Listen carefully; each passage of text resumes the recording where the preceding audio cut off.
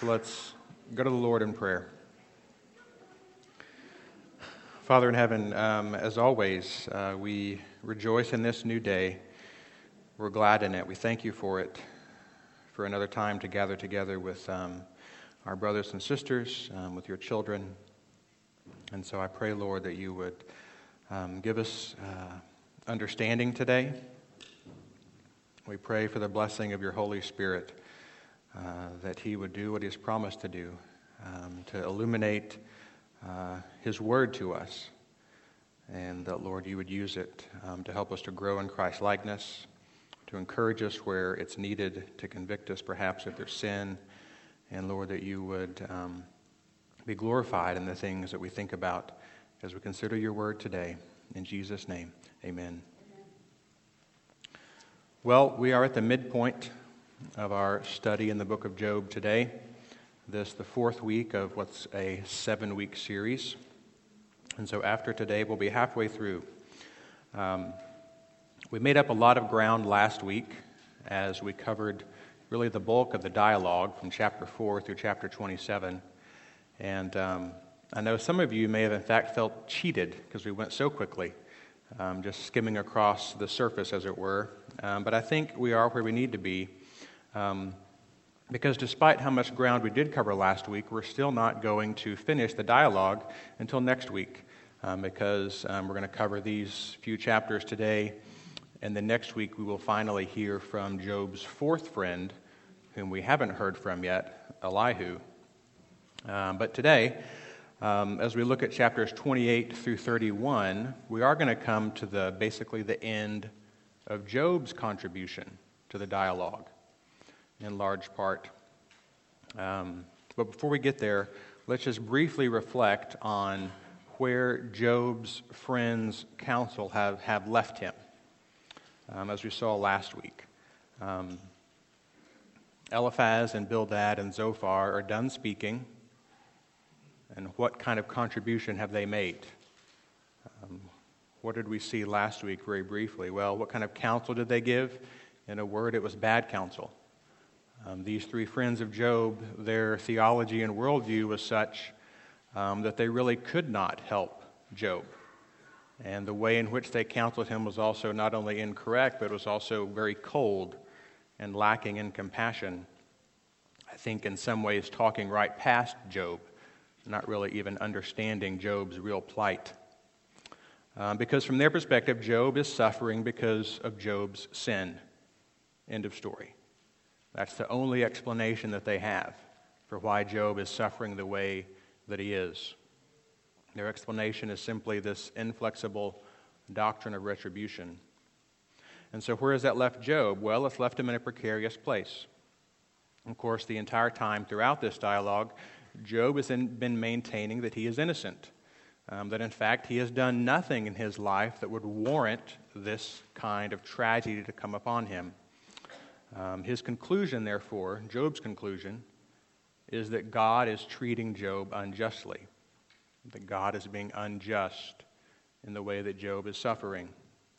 And as a result of that, Job's decided that he wants to take God to court. He wants to bring litigation against God, to bring a legal action against God, so that at least as Job imagines, he wants to be vindicated. He wants God to ultimately say that, yes, Job, you are in the right.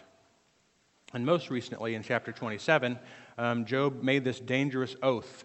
He made this oath of his innocence, making a vow, as it were, that he was innocent. And part of the oath that he made, as we saw last week, that the way that the formula for this oath works was that he would pronounce a curse on whatever he's sworn on if his oath turns out to be false. And of course, what did he swear on last week? We saw that he swore on God's own life.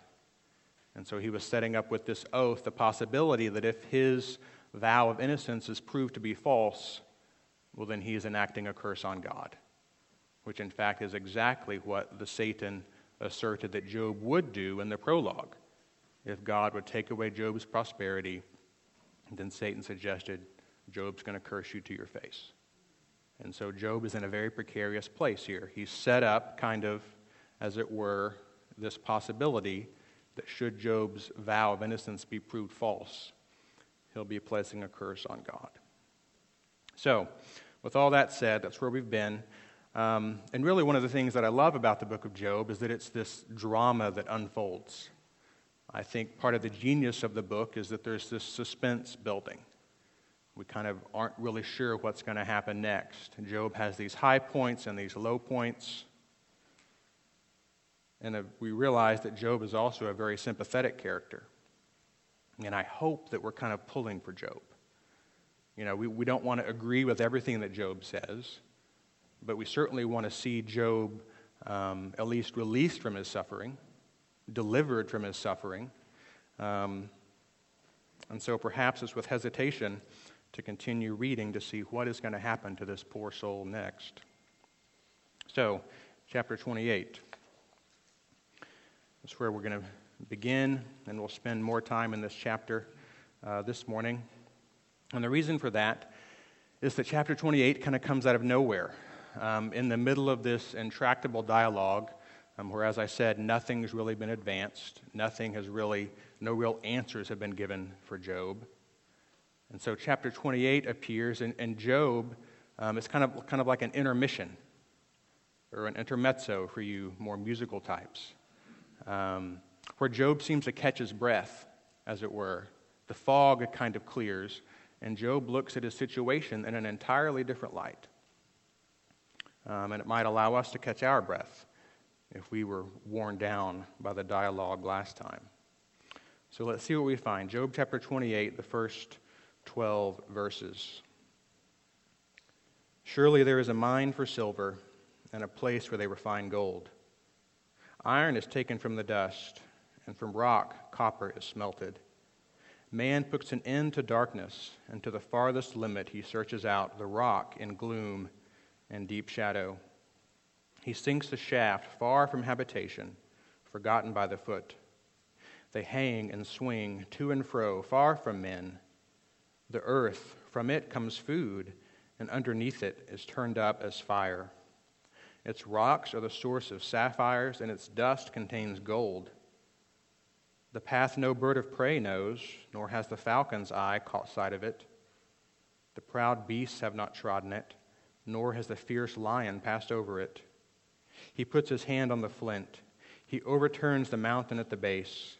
He hews out channels through the rocks, and his eye sees anything precious. He dams up the streams from flowing, and what is hidden he brings out to the light. But where can wisdom be found? And where is the place of understanding? Now, perhaps this first portion of this chapter is kind of a surprise in and of itself. Because what is Job doing? Well, he's describing mining. And where does this come from? Why is Job talking about mining here? This is actually the only description of mining in the entire Bible. And it's actually fairly technological in nature, at least so far as ancient mining technology is concerned. Because look at what he describes, verse 4. He sinks a shaft. Man is sinking a mine shaft deep into the ground. And then it describes men hanging and swinging to and fro as if they're being lowered down into that shaft by a rope. It says in verse 5 that fire is used. We know that fires and furnaces are required to melt rock and bring forth the ore that's within. Verse 9, he talks about mountains being overturned at the base. Perhaps this is a picture of surface mining or strip mining, more so than deep in the earth. Verse 10 and 11, he talks about harnessing water for the purpose of the miner's work, hewing out channels of the rock and damming up streams of water. And of course, what is the goal of all of this? Well, the goal in verse 11 is to bring out what is hidden to the light, to bring forth treasures from the deepest and darkest recesses of the earth. And I think certainly this work was dangerous. I mean, mining is still a dangerous work today. Imagine it in Job's day. Dangerous work, risky work, requiring lots of effort and skill.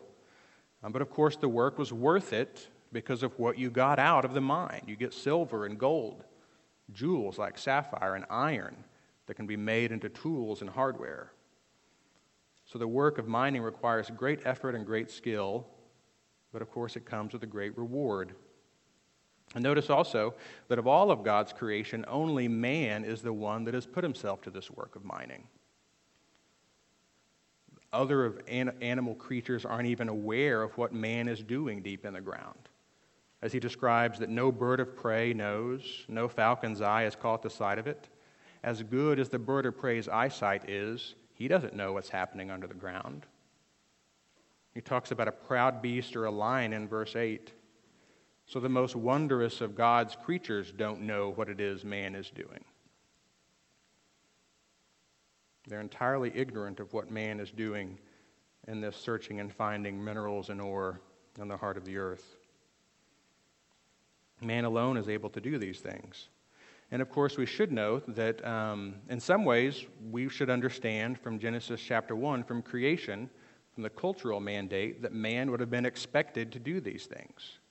As God told man in Genesis 1:28 to fill the earth, subdue the earth, and have dominion over it, I think contained within that cultural mandate is the idea that man would put his ingenuity and skill to work in order to make good use of the earth's natural resources. So even from creation, it seems that this work, God was anticipating that man would do this. And then perhaps less well known, think about Genesis chapter 4. We learn that from the 5th generation of Adam, there's this man named Tubal-Cain. And he's described as the forger of implements of iron and bronze. Perhaps he was the grandfather of all metalsmiths. And in order to make those bronze and iron tools, well, you had to get the metal to fashion it. And so perhaps Tubal-Cain was also the grandfather of all miners, as it were, getting the rock and ore out of the ground. So what's the point? Well, the point is, since very early in human history, man has been putting himself to this work of mining. But in spite of man's great ingenuity and skill, despite of his resourcefulness and perseverance and risk-taking, and despite of his long history with this work, still something eludes him. There is still something that man has not been able to find. Thus the question in verse 12. But where then can wisdom be found? And where is the place of understanding? Let's keep reading the second portion of this chapter through verse 22, starting in 13. Man does not know its value, that is, wisdom's value, nor is it found in the land of the living. The deep says, "It is not in me," and the sea says, "It is not with me." Pure gold cannot be given in exchange for it, nor can silver be weighed as its price. It cannot be valued in the gold of Ophir and precious onyx or sapphire. Gold or glass cannot equal it, nor can it be exchanged for articles of fine gold. Coral and crystal are not to be mentioned, and the acquisition of wisdom is above that of pearls. The topaz of Ethiopia cannot equal it, nor can it be valued in pure gold. Where then does wisdom come from? And where is the place of understanding?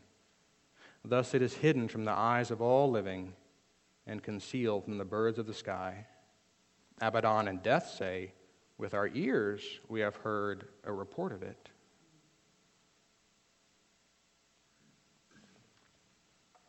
So what is Job doing now? Well, it appears that this hymn to wisdom, is taking a turn. And we can see that perhaps Job's purpose is not really to magnify man's skill in mining, but really the purpose of this hymn is to address a question about wisdom. That is, where can wisdom be found? And before Job attempts to offer any answer in the positive, he first gives some answers in the negative of where wisdom cannot be found. And I think there's an echo back to the first portion of the chapter where he was talking about, mining silver and gold and riches out of the earth. Well, now that we realize that wisdom is really in view, Job is saying that even those same precious things that man can mine out of the earth, he can't use those things to buy wisdom. And so verses 15 through 19 describe the surpassing value of wisdom. He talks about gold and silver and onyx, sapphire, glass, coral, crystal, pearls, and topaz. But none of these things, Job says, first of all, none of those can equal the value of wisdom. Wisdom exceeds the value of all those things. And those things also cannot be paid in exchange for wisdom. You can't buy wisdom, Job says. But perhaps even more perplexing than that you can't buy wisdom, Job also seems to say that man can't even find it. Verse 13, it's not found in the land of the living. The deep says, it's not in me, and the sea says, it is not with me. And then verse 21, it's hidden from the eyes of all living and concealed from the birds of the sky. And so it's not found, apparently, in the natural world. And so then Job ventures into the supernatural world, talking in verse 22 about Abaddon and death, the place of the dead. Perhaps Sheol knows where wisdom is. Well, they've only heard a rumor of it. They can't tell Job where wisdom is either. So he repeats the question in verse 20. Where then does wisdom come from? And where is the place of understanding? Now, understand the dilemma that Job is putting in place here.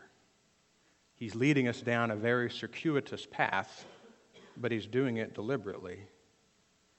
For thus far, yes, he's telling us that wisdom is beyond value and that wisdom cannot be purchased, but he's not just trying to say something about wisdom. He's really trying to say something about man. For a man who's able to sink these shafts deep in the earth, use courses of water and make great fires and furnaces in this work of mining, for all of man's ingenuity and cleverness and skill, still man is unable to locate this thing called wisdom. And that's precisely Job's point. It's beyond man's capacity to find wisdom. We can't find it. So then what are we to do? Well, naturally, we're to keep reading. Verse 23. God understands its way, and he knows its place. For he looks to the ends of the earth, and he sees everything under the heavens. When he imparted weight to the wind and meted out the waters by measure, when he set a limit for the rain and a course for the thunderbolt. Then he saw it and declared it. He established it and also searched it out.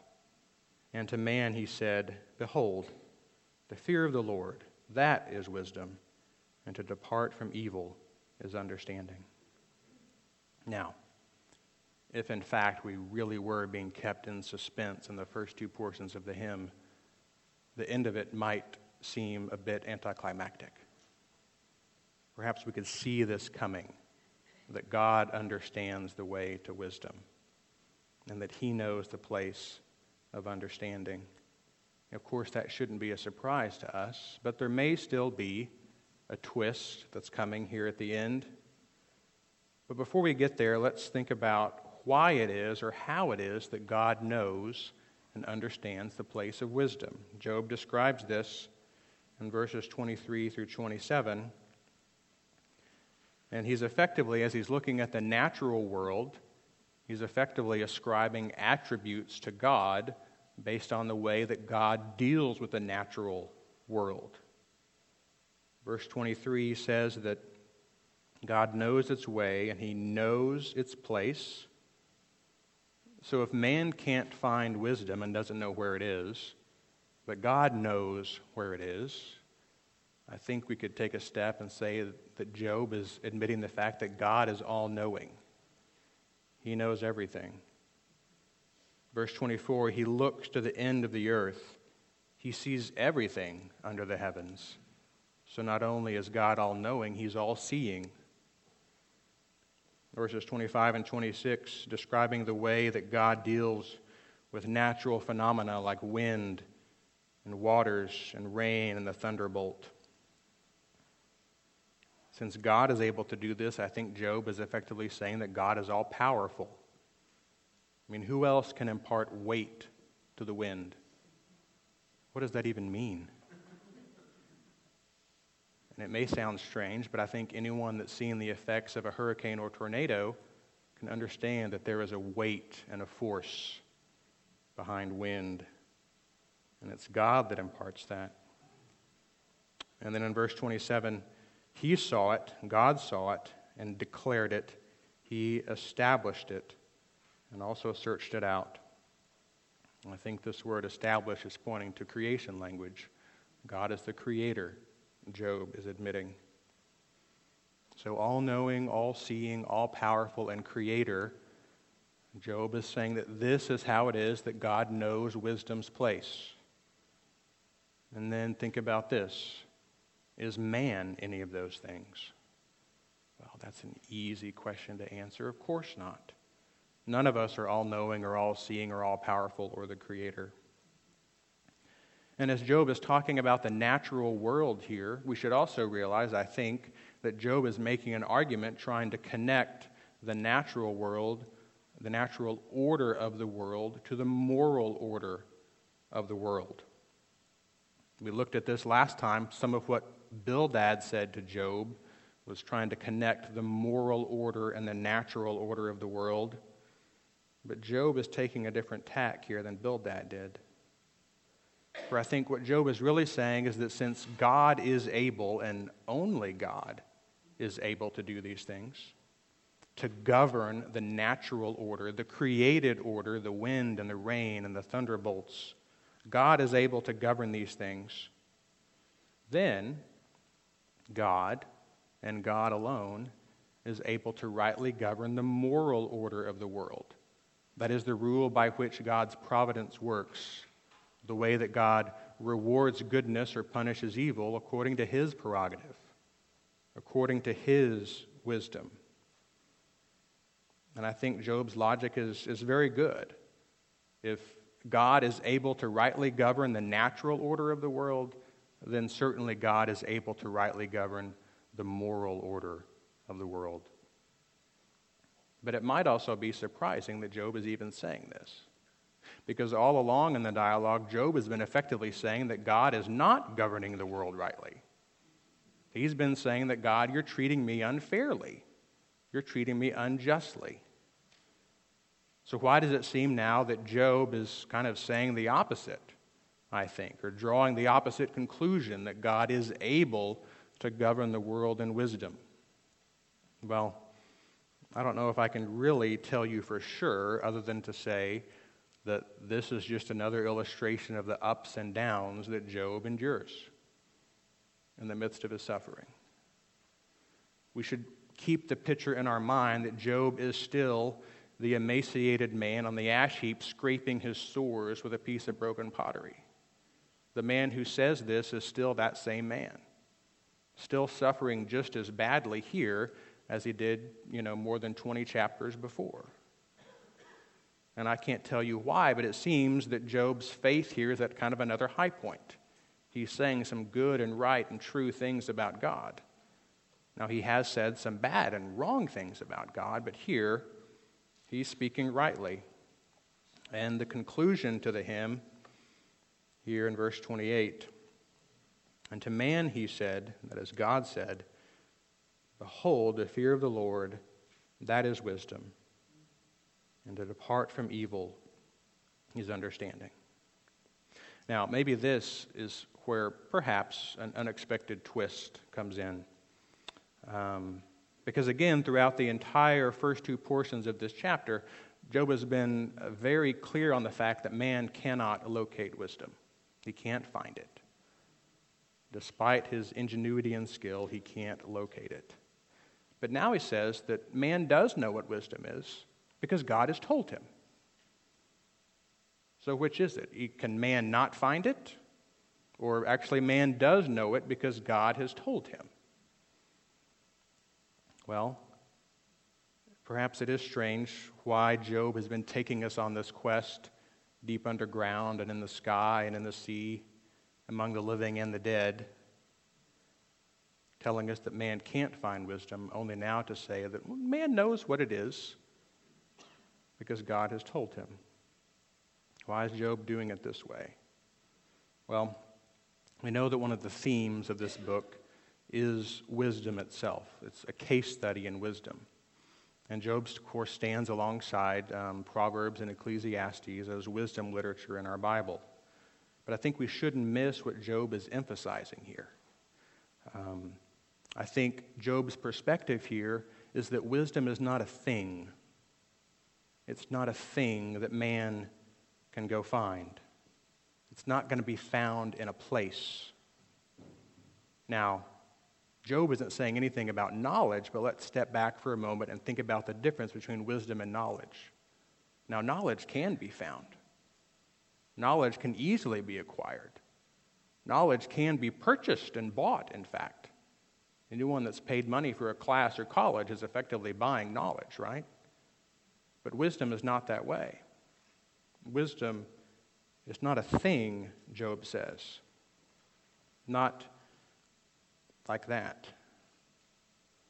I think Job is even saying that wisdom is not necessarily a thing that God gives to someone in the way that God gave wisdom to Solomon, for example.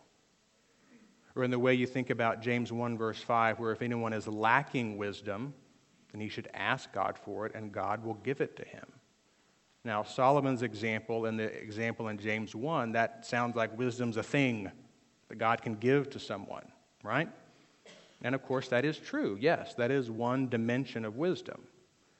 But Job is zeroing in on something else, that actually wisdom is not just that.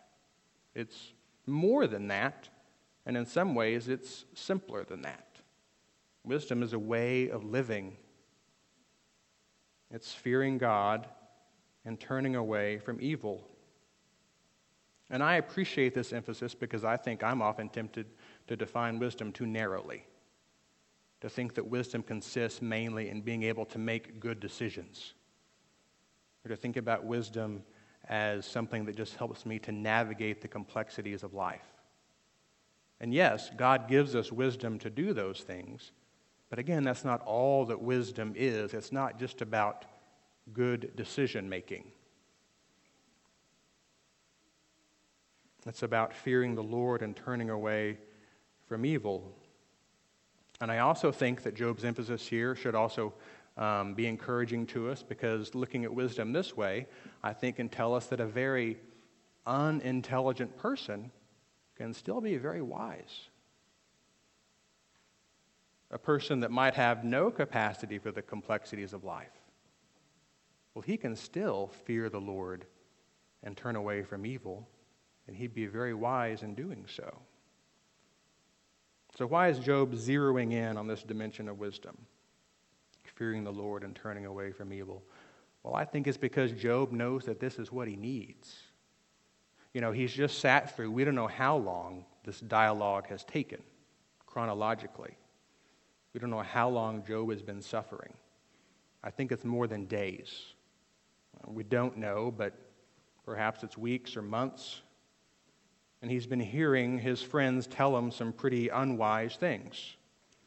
He's been hearing his friends give him bad counsel. And I think Job wants to remind himself that he needs to, and that he's able to, continue to live a life of faithfulness even while he's suffering. And so what would that practically look like for Job? In his condition, how would he practically fear the Lord and turn away from evil? Or maybe we shouldn't ask the question of Job, but ask it about us. How would it look for us practically to fear the Lord and turn away from evil? Well, we know that the fear of God is a very common theme in the Scripture, and it simply is to be in awe or reverence of God's person and His ways. But I think more specifically, these verses we've read, 23 through 27, are actually helpful for us to flesh that out, of how we practically think about fearing the Lord. I'm going to work backwards from verse 27 up. Could it be that fearing the Lord is to acknowledge that God is the Creator and we are not? to acknowledge that He is powerful and we are weak, to acknowledge that He sees everything but we see so little, and to acknowledge that He knows everything and that we know very little. In some ways, I think that's a good description of what it is to fear God. And I think this chapter also is a foreshadowing of what Job will eventually hear from his fourth friend, Elihu, and also ultimately what God is going to say to Job when God finally responds. Ultimately, I think if Job can fear the Lord in these ways, then he will respond well to his suffering. And if you and I could fear the Lord in these ways, then we could respond well to our suffering. This kind of God-fearing is what Derek Thomas calls the heart of Christian piety. And he says it's this, quote, "It is submission and quiet, humble reverence to the God whose ways we may not understand," end quote. It's submission and quiet and humble reverence to the God whose ways we may not understand. I think there's much that Job doesn't understand in his suffering. I think there's much that you and I don't understand when we experience trial and hardship and pain. I think there's much we don't understand when we see others that we love experiencing trial and hardship and pain. Sometimes perhaps that's harder. But as Dr. Thomas has also said, in those situations, it's not important that we know or that we understand. What's important is that God knows and God understands and that we trust Him. Verse 23 says it explicitly. God understands its way and He knows. Many times we will not know. We will not understand. But the Scripture reminds us that God knows and God understands. And so we need to trust Him. So fearing the Lord and then turning away from evil. Well, it occurred to me that maybe the turning away from evil is how we most clearly see what Paul wrote in 1 Corinthians 1 verse 30, where he described Jesus as the wisdom of God. Jesus as wisdom incarnate, as it were. A man who only and ever feared the Lord and turned away from evil. If we also think about the fact that Jesus was a man whom great evil was perpetrated against, and of course, much more so than Job, Jesus was entirely innocent, not in any way deserving of the suffering that he endured. I think of these words from 1 Peter chapter 2, talking about Jesus. He committed no sin, nor was any deceit found in his mouth. And while being reviled, he did not revile in turn. While suffering, he uttered no threats, but kept entrusting himself to Him who judges righteously. I think Jesus knew this dimension of wisdom from Job 28. Not that he knew it intuitively or was born knowing it. No, that we know that Jesus, as he grew up, he grew in wisdom, right? He learned wisdom. And how did Jesus learn wisdom? How did he learn to fear the Lord and turn away from evil? How did Jesus learn obedience? Well, we know from Hebrews chapter 5 that Jesus learned obedience through suffering, right? And this actually is a preview again to next week. When we hear from Elihu, we'll begin to see, is there something that we can learn from suffering? That really hasn't appeared yet in the book of Job. But we'll think about that next time. But I suppose I should also say, as we're thinking about Jesus and His obedience and His suffering, we must always remember that Jesus' life and His death, His suffering, it was for us. It was on your behalf. It was for you. And it could be that even in a group this size, there could be someone here who has not yet turned to Jesus in repentance and faith. There could be someone here who has not turned to Jesus, who is the wisdom of God. Perhaps you have not come to submit yourself to God's ways and to turn from your sin. Perhaps you're holding on to sin rather than turning away from it. Well, in that case, I would plead with you, turn from your sin. Turn to Jesus.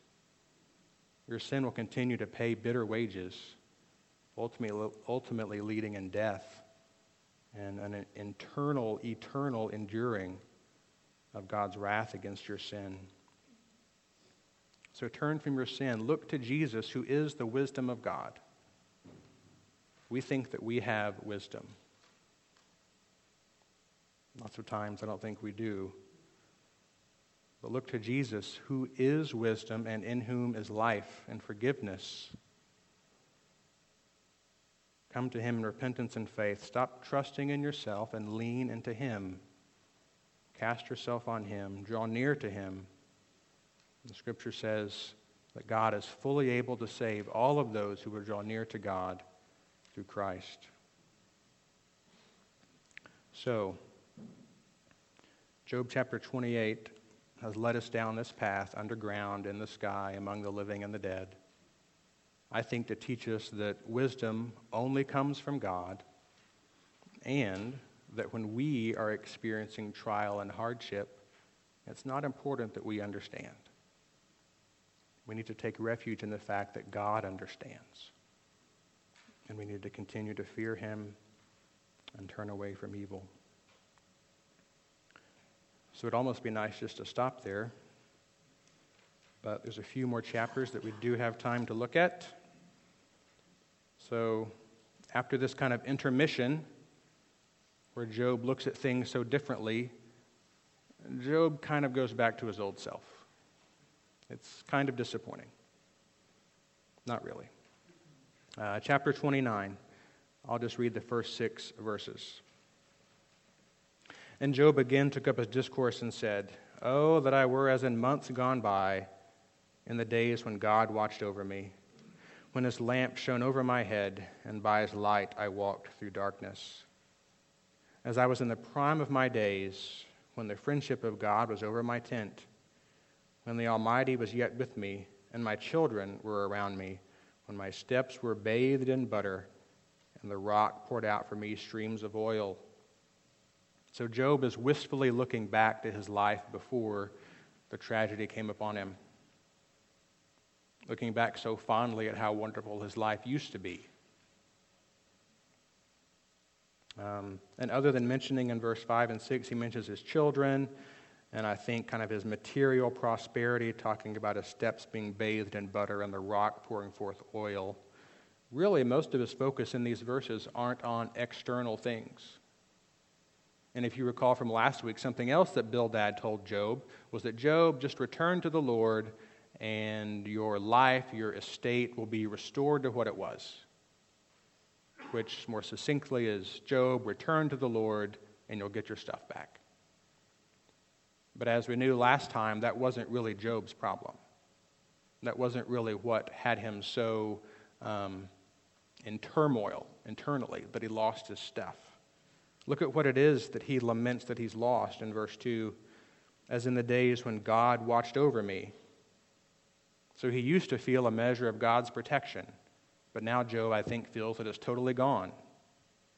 Verse 3, when his lamp shone over my head, and by his light I walked through darkness. He believes that God used to illuminate his dark times. Now I think he believes he's just totally plunged into the dark without any light at all. And then verse 4 and 5, the middle part of verse 4, when the friendship of God was over my tent, and when the Almighty was yet with me. So in some sense, Job felt before all this happened that he was God's friend, that he enjoyed God's friendship, that he enjoyed fellowship with God, that God was still with him. But now he believes the opposite, that God is no longer with him, God is no longer his friend, and if God is not Job's friend, well then who is God? Well, we'll get to that a little bit more in chapter 30, but as we saw last week, wanting to bring litigation against God, I think Job believes that God is his enemy. And that's the conclusion that Job is drawing. So he believes that God has stopped protecting him, plunged him into darkness. God is no longer his friend, but I think his enemy. And then the rest of chapter 29, he continues to revel in how wonderful it was, particularly to have the community's respect and honor before the trial came upon him. And he especially delighted, apparently, in the respect he enjoyed among the community's elders. He apparently was one of those older, wise men in the community that would meet and make decisions for the community, provide leadership, and judge disputes. But I think this honor and respect is entirely gone from Job. He's lost his status in the community. Look at chapter 30, just verse 1. But now those younger than I mock me, whose fathers I disdained to put with the dogs of my flock. So in chapter 29, he was lamenting the fact that he's lost the respect of the community elders. Now he says it's even worse than that because even the young men are disrespecting me. Even the young people in the town are mocking me. But it is a bit odd, as much as that bothers him, he seems to hand out a pretty significant insult to these young people's fathers. He says, whose fathers I disdained to put with the dogs of my flock. Now, of course, Job wasn't an Israelite, so this wasn't a clean or unclean kind of animal.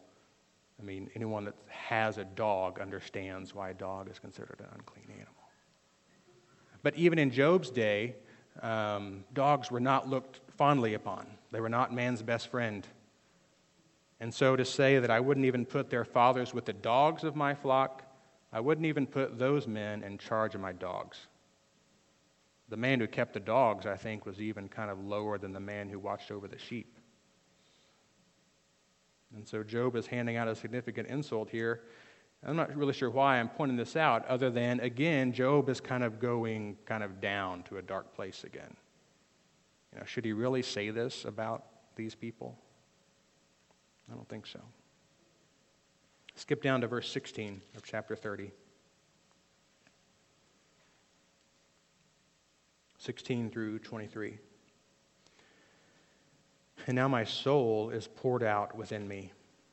Days of affliction have seized me. At night it pierces my bones within me, and my gnawing pains take no rest. By a great force my garment is distorted. It binds me about as the collar of my coat. He has cast me into the mire, and I have become like dust and ashes. I cry out to thee for help, but thou dost not answer me. I stand up, and thou dost turn thy attention against me. Thou hast become cruel to me. With the might of thy hand thou dost persecute me. Thou dost lift me up to the wind and cause me to ride, and thou dost dissolve me in a storm. For I know that thou wilt bring me to death, into the house of meeting for all the living. So this kind of is Job's final lamentation, lamenting the sorry state that he's in. And I think verse 21 is kind of the summary thought. What is Job really saying? He's saying that God has become cruel to him and that God is persecuting him. And the conclusion he draws in chapter 23 is no longer hope-filled. He's no longer imagining that he might actually be vindicated before God. He's now imagining that God is just going to kill him. "Thou wilt bring me to death," he says. So, as I said before, I think verse 21 is particularly clear that Job sees God as his enemy. Now, one commentator has suggested, and I think that it could be the case, that if Job is seeing God as his enemy, Job could be seeing God as his adversary. And you think about the way that Satan was described in the prologue of the book. It was more of a title than an actual personal name. He was always described as the adversary, the Satan. And so could it be that Job is now saying that God is actually his Satan, his adversary. That perhaps God is the enemy of Job's soul. Now understand, God is not Job's enemy. He is not Job's Satan. But I think that's the darkness and despair where Job is in. I think it's wrong of Job to be saying these things. But this is the conclusion he draws. On to chapter 31. So one thing we haven't seen yet in these chapters is this litigation, this case that Job wants to bringing God to court. Because again, he believes that God has acted unjustly towards him. But it is in the language of litigation that Job's words find their dramatic conclusion. Because in chapter 31, Job makes one final avowal of his innocence, swearing his innocence, signing an affidavit, actually, of his innocence, in an attempt to force God to finally respond to him. I think in at least 14 different ways, Job attests to his innocence. I think the verses are listed on your handout. Let's read them quickly. I'll just skip from one to the next. So chapter 31, verse 1, I've made a covenant with my eyes. How then could I gaze at a virgin? Verse 5, if I have walked with falsehood, and my foot has hastened after deceit. Verse 7, if my step has turned from the way, or my heart followed my eyes, or if any spot has stuck to my hands. Verse 9, if my heart has been enticed by a woman, or I have lurked at my neighbor's doorway. Verse 13, if I have despised the claim of my male or female slaves when they filed a complaint against me. Verse 16, if I have kept the poor from their desire, or have caused the eyes of the widow to fail. Verse 19, if I have seen anyone perish for lack of clothing, or that the needy had no covering. Verse 21, if I have lifted up my hand against the orphan, because I saw I had support in the gate. Verse 24, if I have put my confidence in gold, and called fine gold my trust.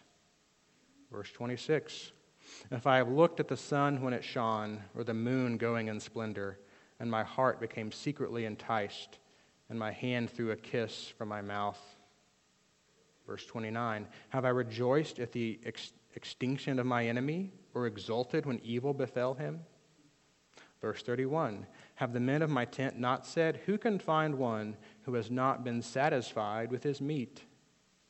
Verse 33, have I covered my transgressions like Adam, by hiding my iniquity in my bosom? Verse 38 and 39, if my land cries out against me, and its furrows weep together, and if I have eaten its fruit without money, or have caused its owners to lose their lives. All of these ways, Job is saying that he's innocent. And of course, they're all kind of if clauses. So we know that there must be a then that's coming. We'll get to that. But in all these ways, he's claiming that he is innocent. And let's remember two things. All of these things are pointing back to Job's life before the trial came upon him. All of his protestations of innocence throughout the dialogue, he's always pointing back to how he lived before tragedy came upon him. And then again, we have to remember, secondly, that he's not claiming to be perfect. Job's never claiming to be perfect. He's simply saying that the overall shape of his life, he had done nothing to deserve what came upon him. And we have to agree with Job on that. In order to understand the argument of the book, we have to agree with Job that he's done nothing to deserve this. Because it's not just Job that says it. In the prologue, the narrator said it, and then God said it, that he was blameless, upright, feared God, and turned away from evil. So in all these 14 or so things, he's claiming moral purity in a number of areas. He's saying that he's never been enticed to adultery.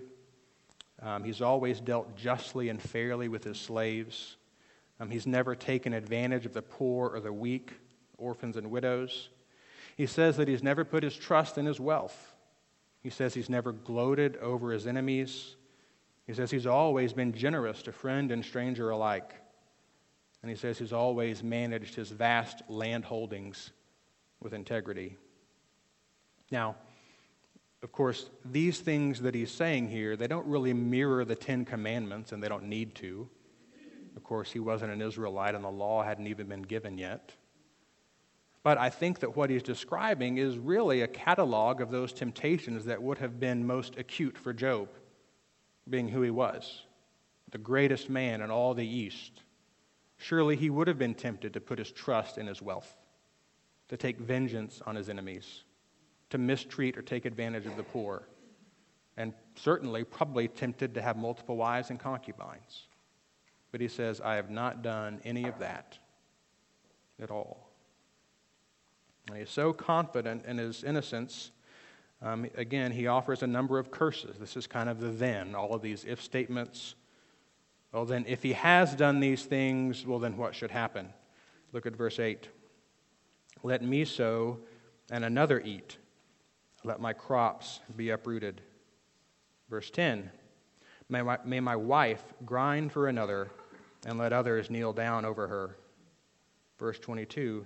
Let my shoulder fall from the socket, and my arm be broken off at the elbow. And verse 40, let briars grow instead of wheat, and stinkweed instead of barley. I'm just glad the word stinkweed's in the Bible. I'll just say that, at least in the NAS. So Job is saying, if I've done any of those things, he's effectively saying, then my life should be ruined. My body itself should be wrecked. My arm should fall off. My land should not be productive. If his land is not productive, well, then there goes his wealth. And then this is really strange, but he says, if I've committed adultery, then I want my wife to be humiliated and violated. I can't defend Job for saying that. And verse 10 is, in fact, I think, as graphic in the Hebrew as it is in the English. But Job is pronouncing these curses. If he's done these things, then my life should be ruined. But of course, the whole time he's been saying, I haven't done those things, and yet my life is ruined. And so he finally, verse 35 through 37, he says, oh, that I had one to hear me. Behold, here is my signature. Let the Almighty answer me, and the indictment which my adversary has written. Surely I would carry it on my shoulder. I would bind it to myself like a crown. I would declare to him the number of my steps, and like a prince I would approach him. So, here it is. Job has avowed that he is innocent, and he's signed his name. He's like, here it is, God, signed, sealed, delivered. I'm innocent. I'm demanding that you appear in court. That's what Job is doing. And so what happens next? Well, we have to wait and see. Will Job's case ever be heard? Will God ever respond to Job? We'll see what happens in the next couple of weeks. Let's pray together.